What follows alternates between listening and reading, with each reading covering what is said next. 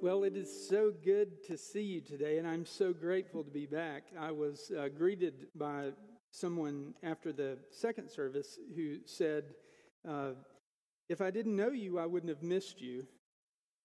And I said, thank you, I think. What she was saying was that Pastor JP and Pastor Al did a fabulous job in my absence, and I'm so grateful.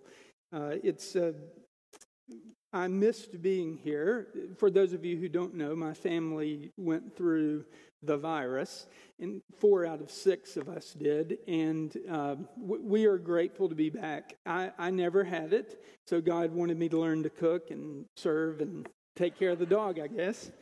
Yeah, it was great.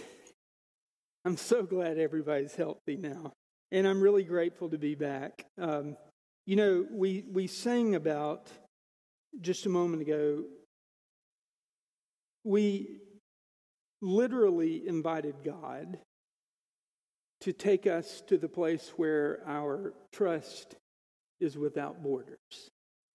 We ask Him to lead us into those spaces where what is really required of us to flow in rhythm with His purpose is a great faith.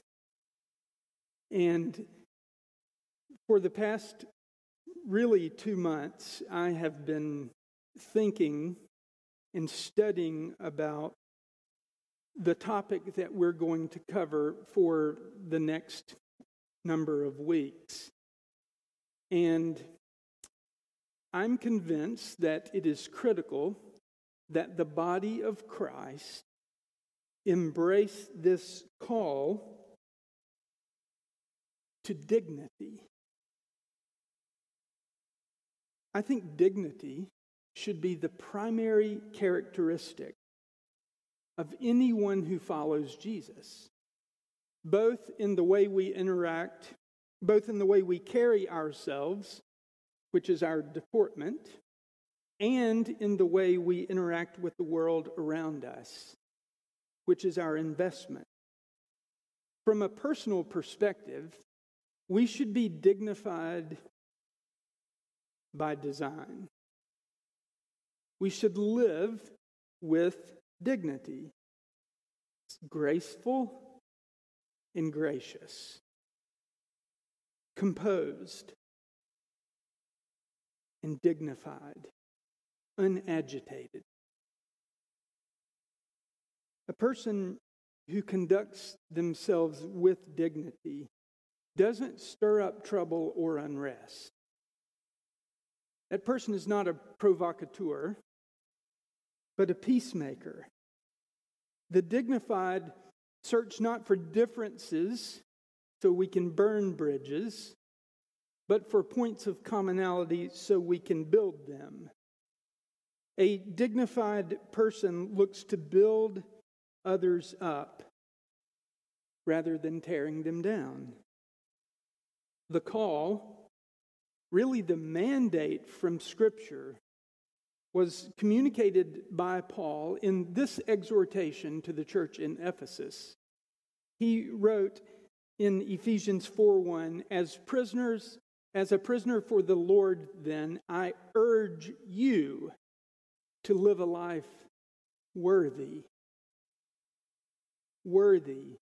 of the calling you have received. The dignified life it's the worthy life.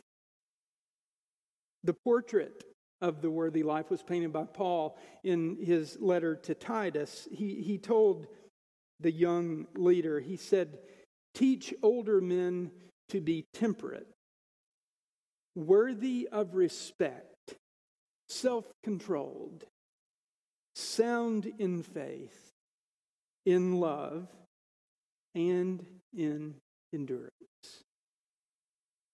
The worthy, dignified life is a life of respectability. It gives others the ability to respect you. It is lived in the full recognition that we have been graced with the privilege of being sons and daughters of God, and we are to think and act as His ambassadors, which means that we will be doing what God would do if He were in our place. We would be saying and treating others as God would treat them if He were in our place. Listen, the dignified life is the life that is conformed to the image of Christ, where people see Jesus in us. So from a personal perspective, it is imperative that we carry ourselves with dignity. It's God-honoring. From an interpersonal perspective, that means how we relate to other people. We are ambassadors of Christ. We are ambassadors of Christ. And we are to acknowledge and promote the dignity of others. All of them. For believers in Jesus, surely this is a no-brainer, right? Of course we are. We know that all men and women are created equally because we are all of us created in the image of God. So we should acknowledge, promote, and protect the dignity of others. But the sad truth is we struggle to do so. We really struggle. Truth be told, lending dignity to all men and women may be the single greatest challenge of our time, and it might be the single greatest need of our day. Why do I say that? When we are acknowledging and promoting someone's dignity, you know what we're doing? We're endorsing their inherent worth. We're endorsing their worth, meaning we believe that they were created in dignity and are worthy of esteem. All of them. No matter what. But in our culture today, the challenge arises because of the way we are conditioned to assign worth to people. We don't see worth as inherent or intrinsic in humanity because of the way we were created. We believe worth is earned, inherited, or established. We create our earth. I did an experiment just the other night where I Googled the names of famous people, just people that came right to my mind, and I typed them in Google, and in the process, you guys know this because Google's omniscient, right? It anticipates what I'm going to say. Okay, so as soon as I typed in the name, Google lists for me some links that I can click because they know what I want to know. And in the top 4, matter of fact, most of the people I typed in the top 3, the link was to their net worth. Net worth. Google says, because we've demonstrated this to be true, that we want to know what people are worth financially because that makes them worthy. It makes them worthy.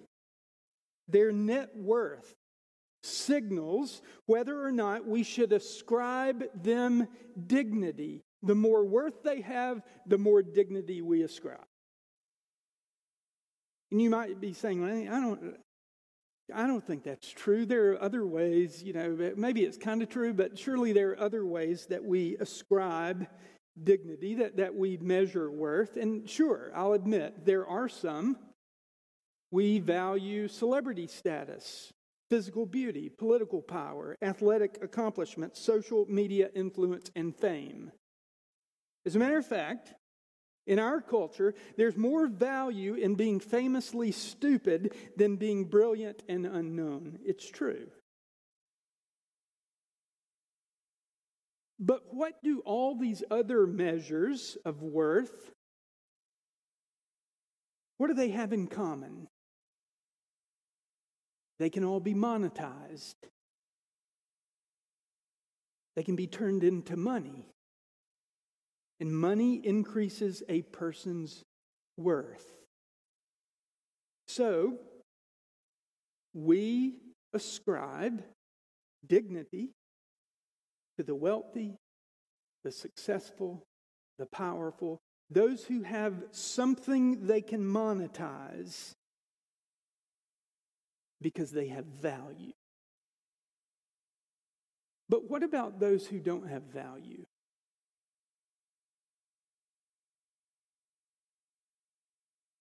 What about the poor, the powerless, the homeless?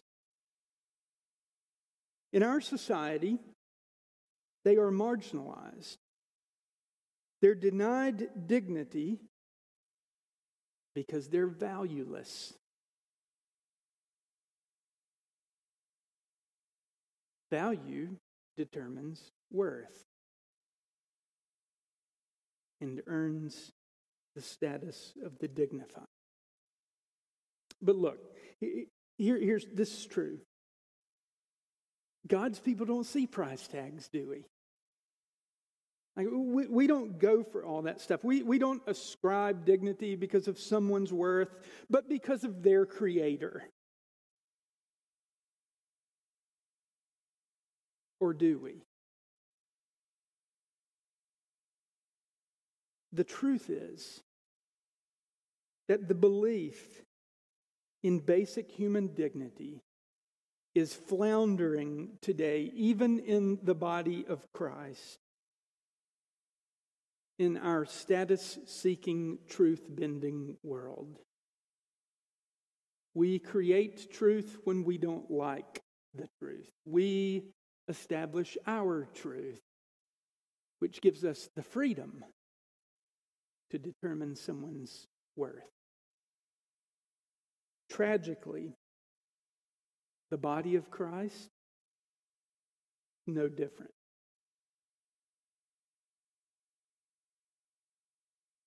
We reflect the culture. We're not changing it. Let me give you an example. I think that we would all acknowledge that we're typically great. The body of Christ is typically great with the life of the unborn, right? I mean, we understand. We stand for the right to life. We believe that from the moment of conception, that precious child is a human being created in the image of God, and we have a duty to protect them. To protect them.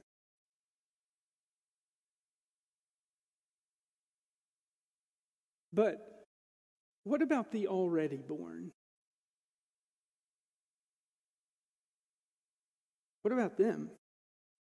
You know, in 2017, the Barna Research Group found that Americans, when asked if we should accept refugees in a time of crisis, when they were being kicked out of their homes and had no place to go, when asked, evangelical believers, those who believe in Jesus, were the least welcoming, the least hospitable of all groups. Listen to this. 16% of evangelicals said yes, we should offer that needy group of people hospitality. You say, well, that's politics, and so it's really different from what I believe, because it's different from what I feel about refugees. I feel like they should be taken care of, that there are people with dignity too, and okay, I understand how you feel, but the question that we need to ask is whether God thinks how we feel and our politics are different.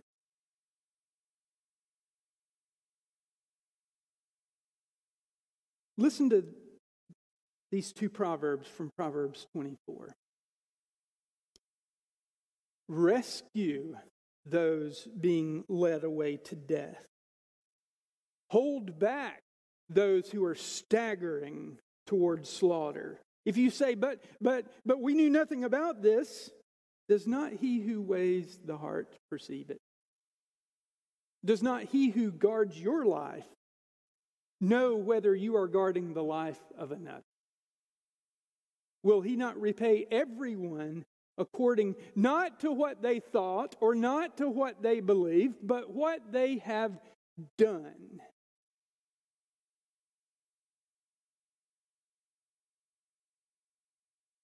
Shouldn't we at least think about this?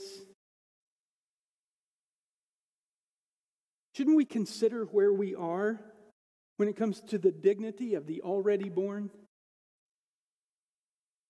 Shouldn't we engage in some soul searching to ensure that we are in unison with God and not mindlessly following the lost sheep over the cliff of cold indifference?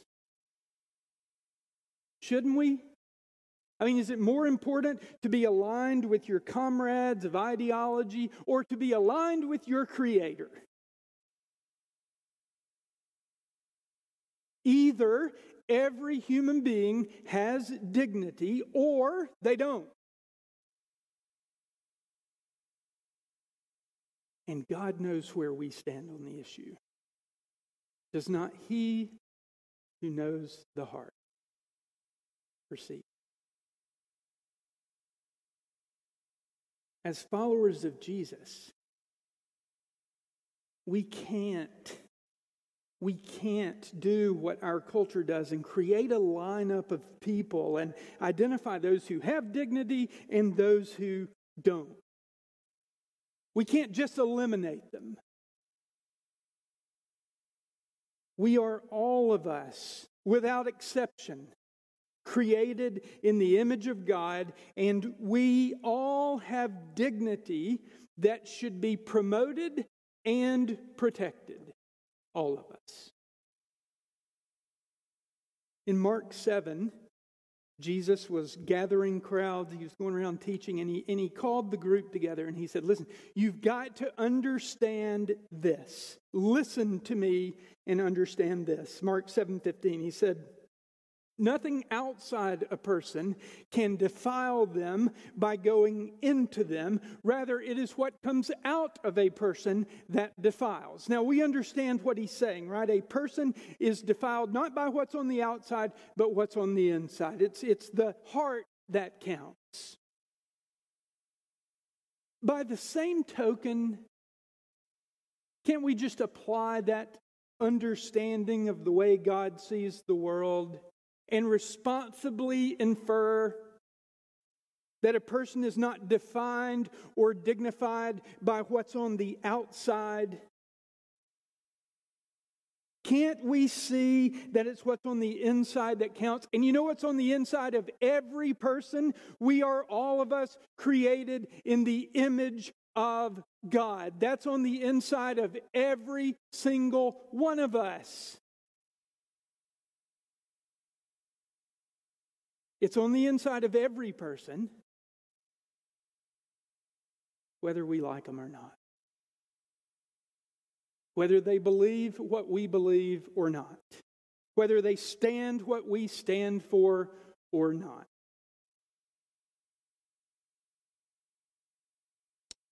We know that, don't we? What's on the inside that counts. Yet, we still fall into this trap of determining dignity, value, and worth by what's on the outside. By what people pile up in all their efforts to be dignified.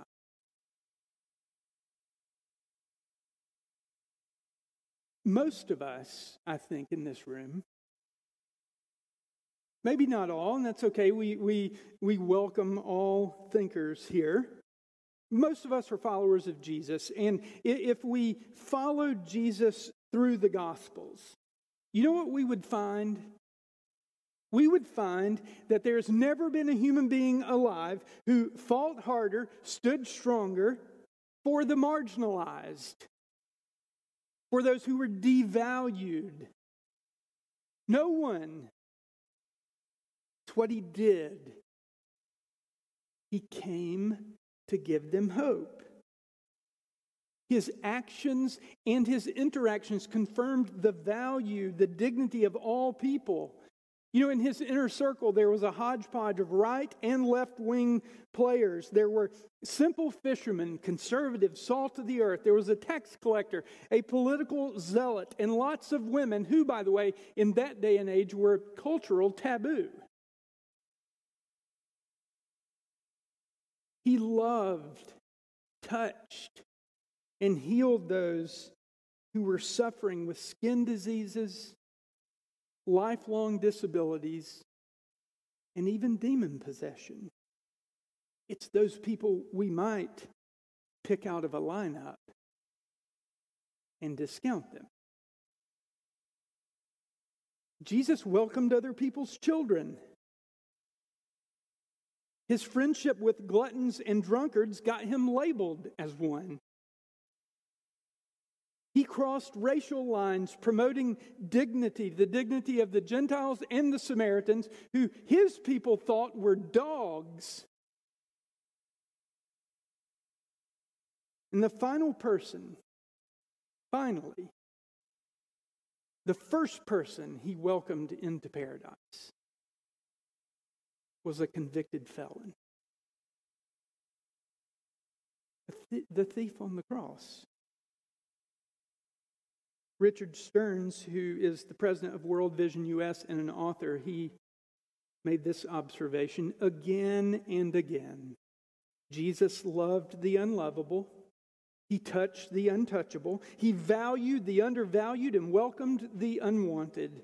He changed the price tags. He crossed out the paltry prices that had been assigned to these people and replaced them with the word priceless. He saw people not as just worthy of some simple kindness, but so precious that he would pay the ultimate price for each one of them. From start to finish in his ministry, Jesus indiscriminately acknowledged, promoted, and served the dignity of all, but especially the ones we offend. Especially the ones who are sick and sinful and devalued. In the beginning of his ministry, Jesus set the tone for this mission of dignity that we are all of us invited to join. And he established the standard. He established what our response should be to all people. I want you to turn your Bibles to Mark chapter 1. We're going to look at 3 short verses that describe this enormous trend-setting event. Mark chapter 1, beginning in verse 40. It says, a man with leprosy came to him, begged him on his knees. If you are willing, you can make me clean. Jesus was indignant. He reached out his hand and touched the man. I am willing, he said, be clean. Immediately, the leprosy left him, and he was cleansed. There are 3 ways that I think this event sets the standard for how we're to live. That's the standard for promoting and protecting the dignity of others. First, Jesus interacted with this man who found himself living on the lowest rung of society's ladder of importance. You know what's crazy? That ladder that they were dealing with is the same one we're dealing with. All throughout time, we put people on the ladder. All the while we're trying to climb it. This man, this leper, was a person who was not just diseased and disfigured, but he was labeled untouchable by Jewish law and Roman custom. This was a man that people avoided. Not avoided because I just don't know what to say to him. You know, we avoid people if we think we can't help or we don't know what to say. That's not why people avoided him. He was believed to be contagiously cursed by God. No religious or civic leader would come near him. But Jesus did. And the message is clear, crystal clear. Every person, every life, precious to God. Every person, every life is precious to God. Second, Jesus was moved by this man's plight. Verse 41 in the NIV simply says Jesus was indignant. Other versions, if you're reading another version, yours probably says he was moved with compassion. So, which was it? Was it indignation or compassion? Yes. Both. Because they're two sides of the same coin. The Greek word here is one of my favorite Greek words. It's splonktnitsomai. It's a word that means to be moved in the gut. It's what stirs us up. Jesus was one in the same, indignant and compassionate. He was indignant to what sin and disease had done to devalue this poor leper, and at the same time, he had compassion and pity on him. His heart broke for what put this man in the ditch and for the way he was treated while he was there. You know what? When Jesus encountered him, he didn't respond with fear or disgust.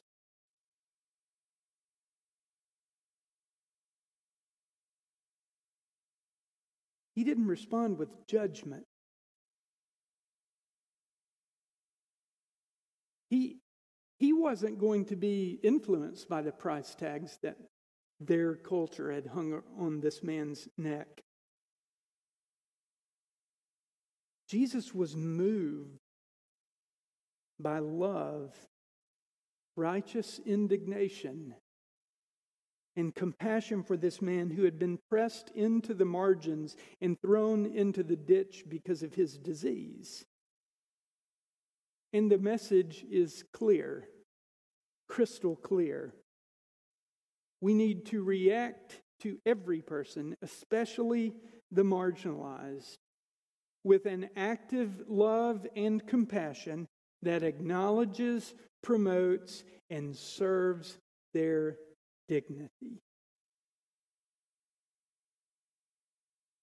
You know, I'm convinced that when we truly believe in another's God-given dignity,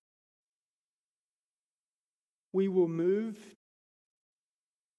to make friends, to meet needs, and make disciples. That's what we do when we see the world as God sees it.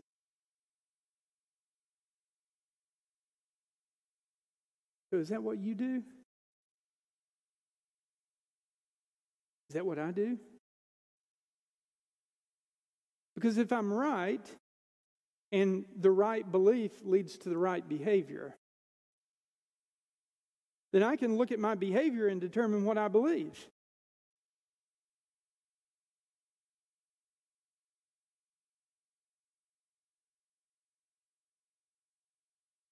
Third,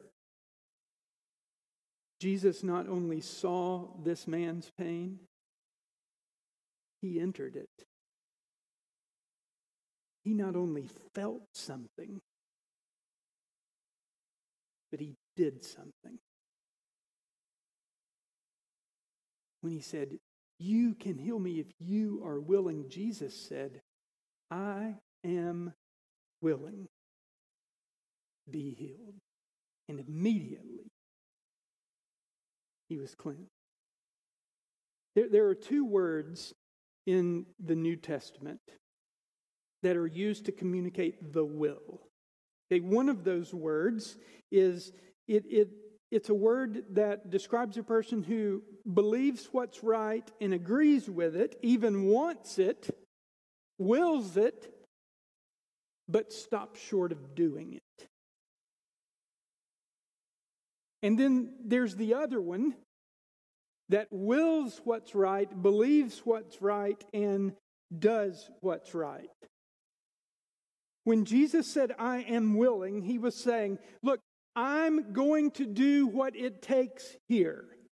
So he sprang into action. He leveraged his divine power to correct the indignity. And the message is clear, crystal clear.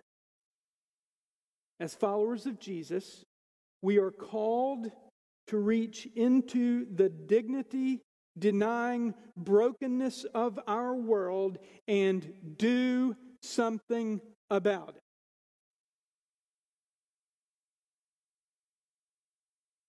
There are two questions that we have to answer today that we're going to explore throughout this series. And we're going to start today. Who are the lepers in your world? And what are you going to do about it? Who are they? Refugees? Muslims? Atheists? Democrats? Or Republicans? Are they people with physical and mental disabilities? Is it the homosexuals or the homeless? Is it people who favor gun control, or is it the ones who own the guns? Is it people whose skin color is different from your own, or who were born in a different country? Is it people who make more money than you do, or people who make less money than you do? Is it people who have a different accent than the one you have because of where God graced you to live?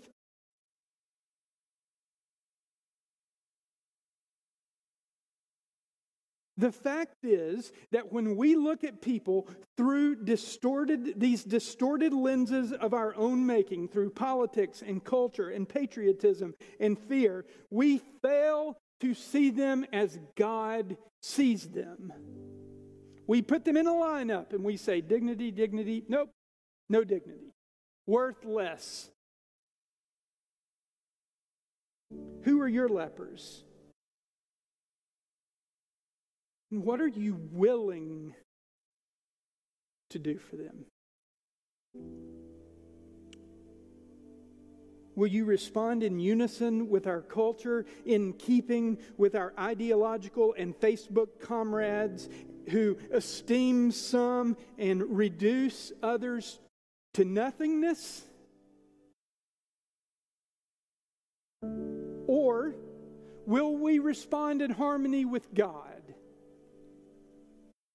and value every person because they are created in His image. Listen, in His eyes, in God's eyes, according to Psalm 139, everyone is fearfully and wonderfully made in His image, not defined by what's on the outside, but what's on the inside, what was put there in creation and what is redeemed through salvation. All of us are made with dignity, and we are all precious in His sight. That's the view of humanity that we need to embrace. And when we do it, it will lead us to respond to others with love and compassion, just like Jesus, who reached out and touched the leper. And who, by the way, has reached out and touched us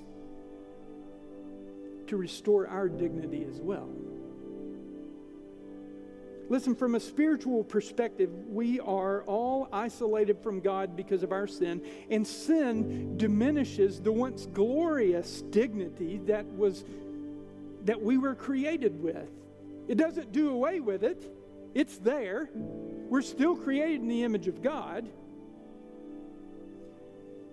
But it's clouded. It's been distorted. And the same love and compassion that drove Jesus to touch that leper drove Jesus to touch us when He climbed up on that cross voluntarily and spread out His arms to die for you and I. He was reaching out, arms open wide to welcome us. It's the mission of dignity. If you're not a follower of Jesus today, listen, this is what it's all about. Christ Jesus loved you so much that He stepped out of eternity and into time, lived a perfect life, voluntarily died without dignity, humiliated and hung on the cross so you could be reconnected with your Creator. He did that because He loves you, because you have value. And if you've made a God out of the pursuit of the world's applause, out of pursuit of what the world says will bring you dignity, I've got some really good news.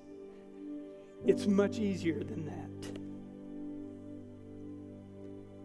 What you're looking for comes through faith in Jesus Christ, who bids you come to Him. Just come. Come and believe. And He'll make you whole.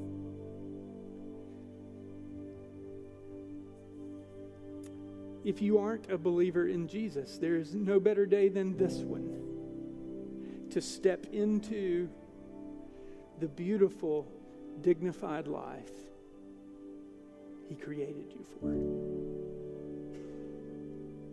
Today, receive His touch.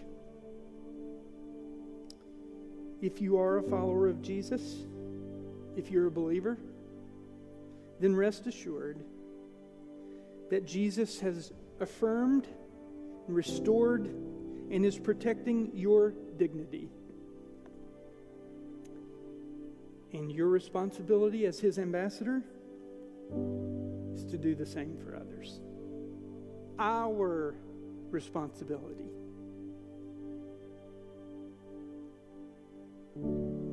Listen, I said earlier that this might be the greatest challenge and the greatest need of our day.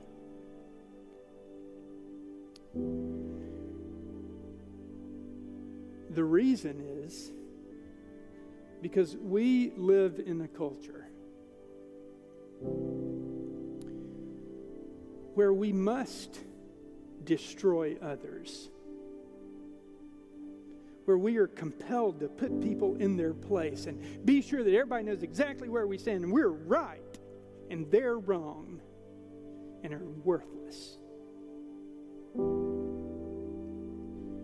The body of Christ has to be different.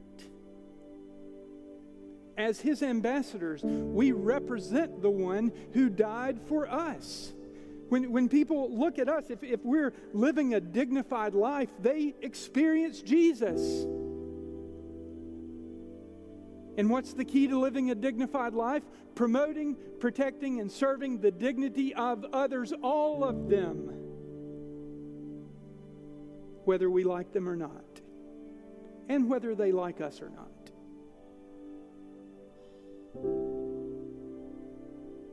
It's about dignity. Living with dignity and gracing others with it. Let's bow our heads and go before the Lord today. If you're not a believer in Jesus, He is crazy about you. He died on the cross to offer you forgiveness, a connection with your Creator, and to begin the process of the restoration of the dignity you were created with. Will you open your heart and place your faith in Jesus today? How do you do that? You just say, Lord, I believe. Like that leper who knelt down before him, you come to Jesus and say, touch me, forgive me, heal me.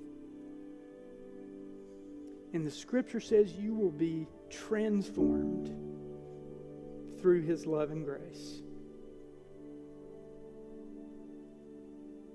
Father, lead those who are not following to trust the easy, dignifying rhythms of your grace and become followers of Jesus. And Father, for those of us who are followers,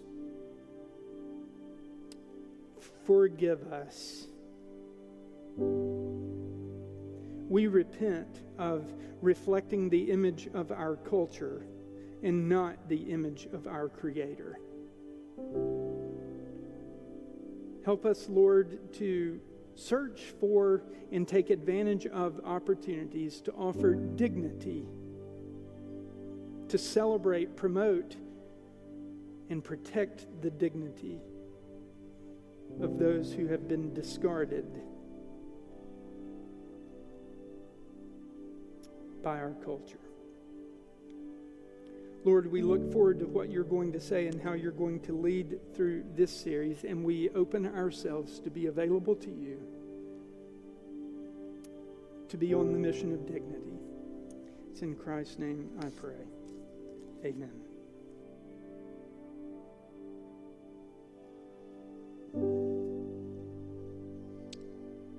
I want to take a second just before we wrap up and want to give us an opportunity, if God's moving in your heart, to figure out what it looks like to take that next step, to open that next chapter, to move in that next direction. If you're here on campus, we would love for you to come grab myself or Pastor Chris and have that conversation with us. We'd love to share that journey with you, hear that story, help you in the next chapter of what that looks like to follow Christ, to start a relationship with Him, to move in the direction of the dignity that was given to us.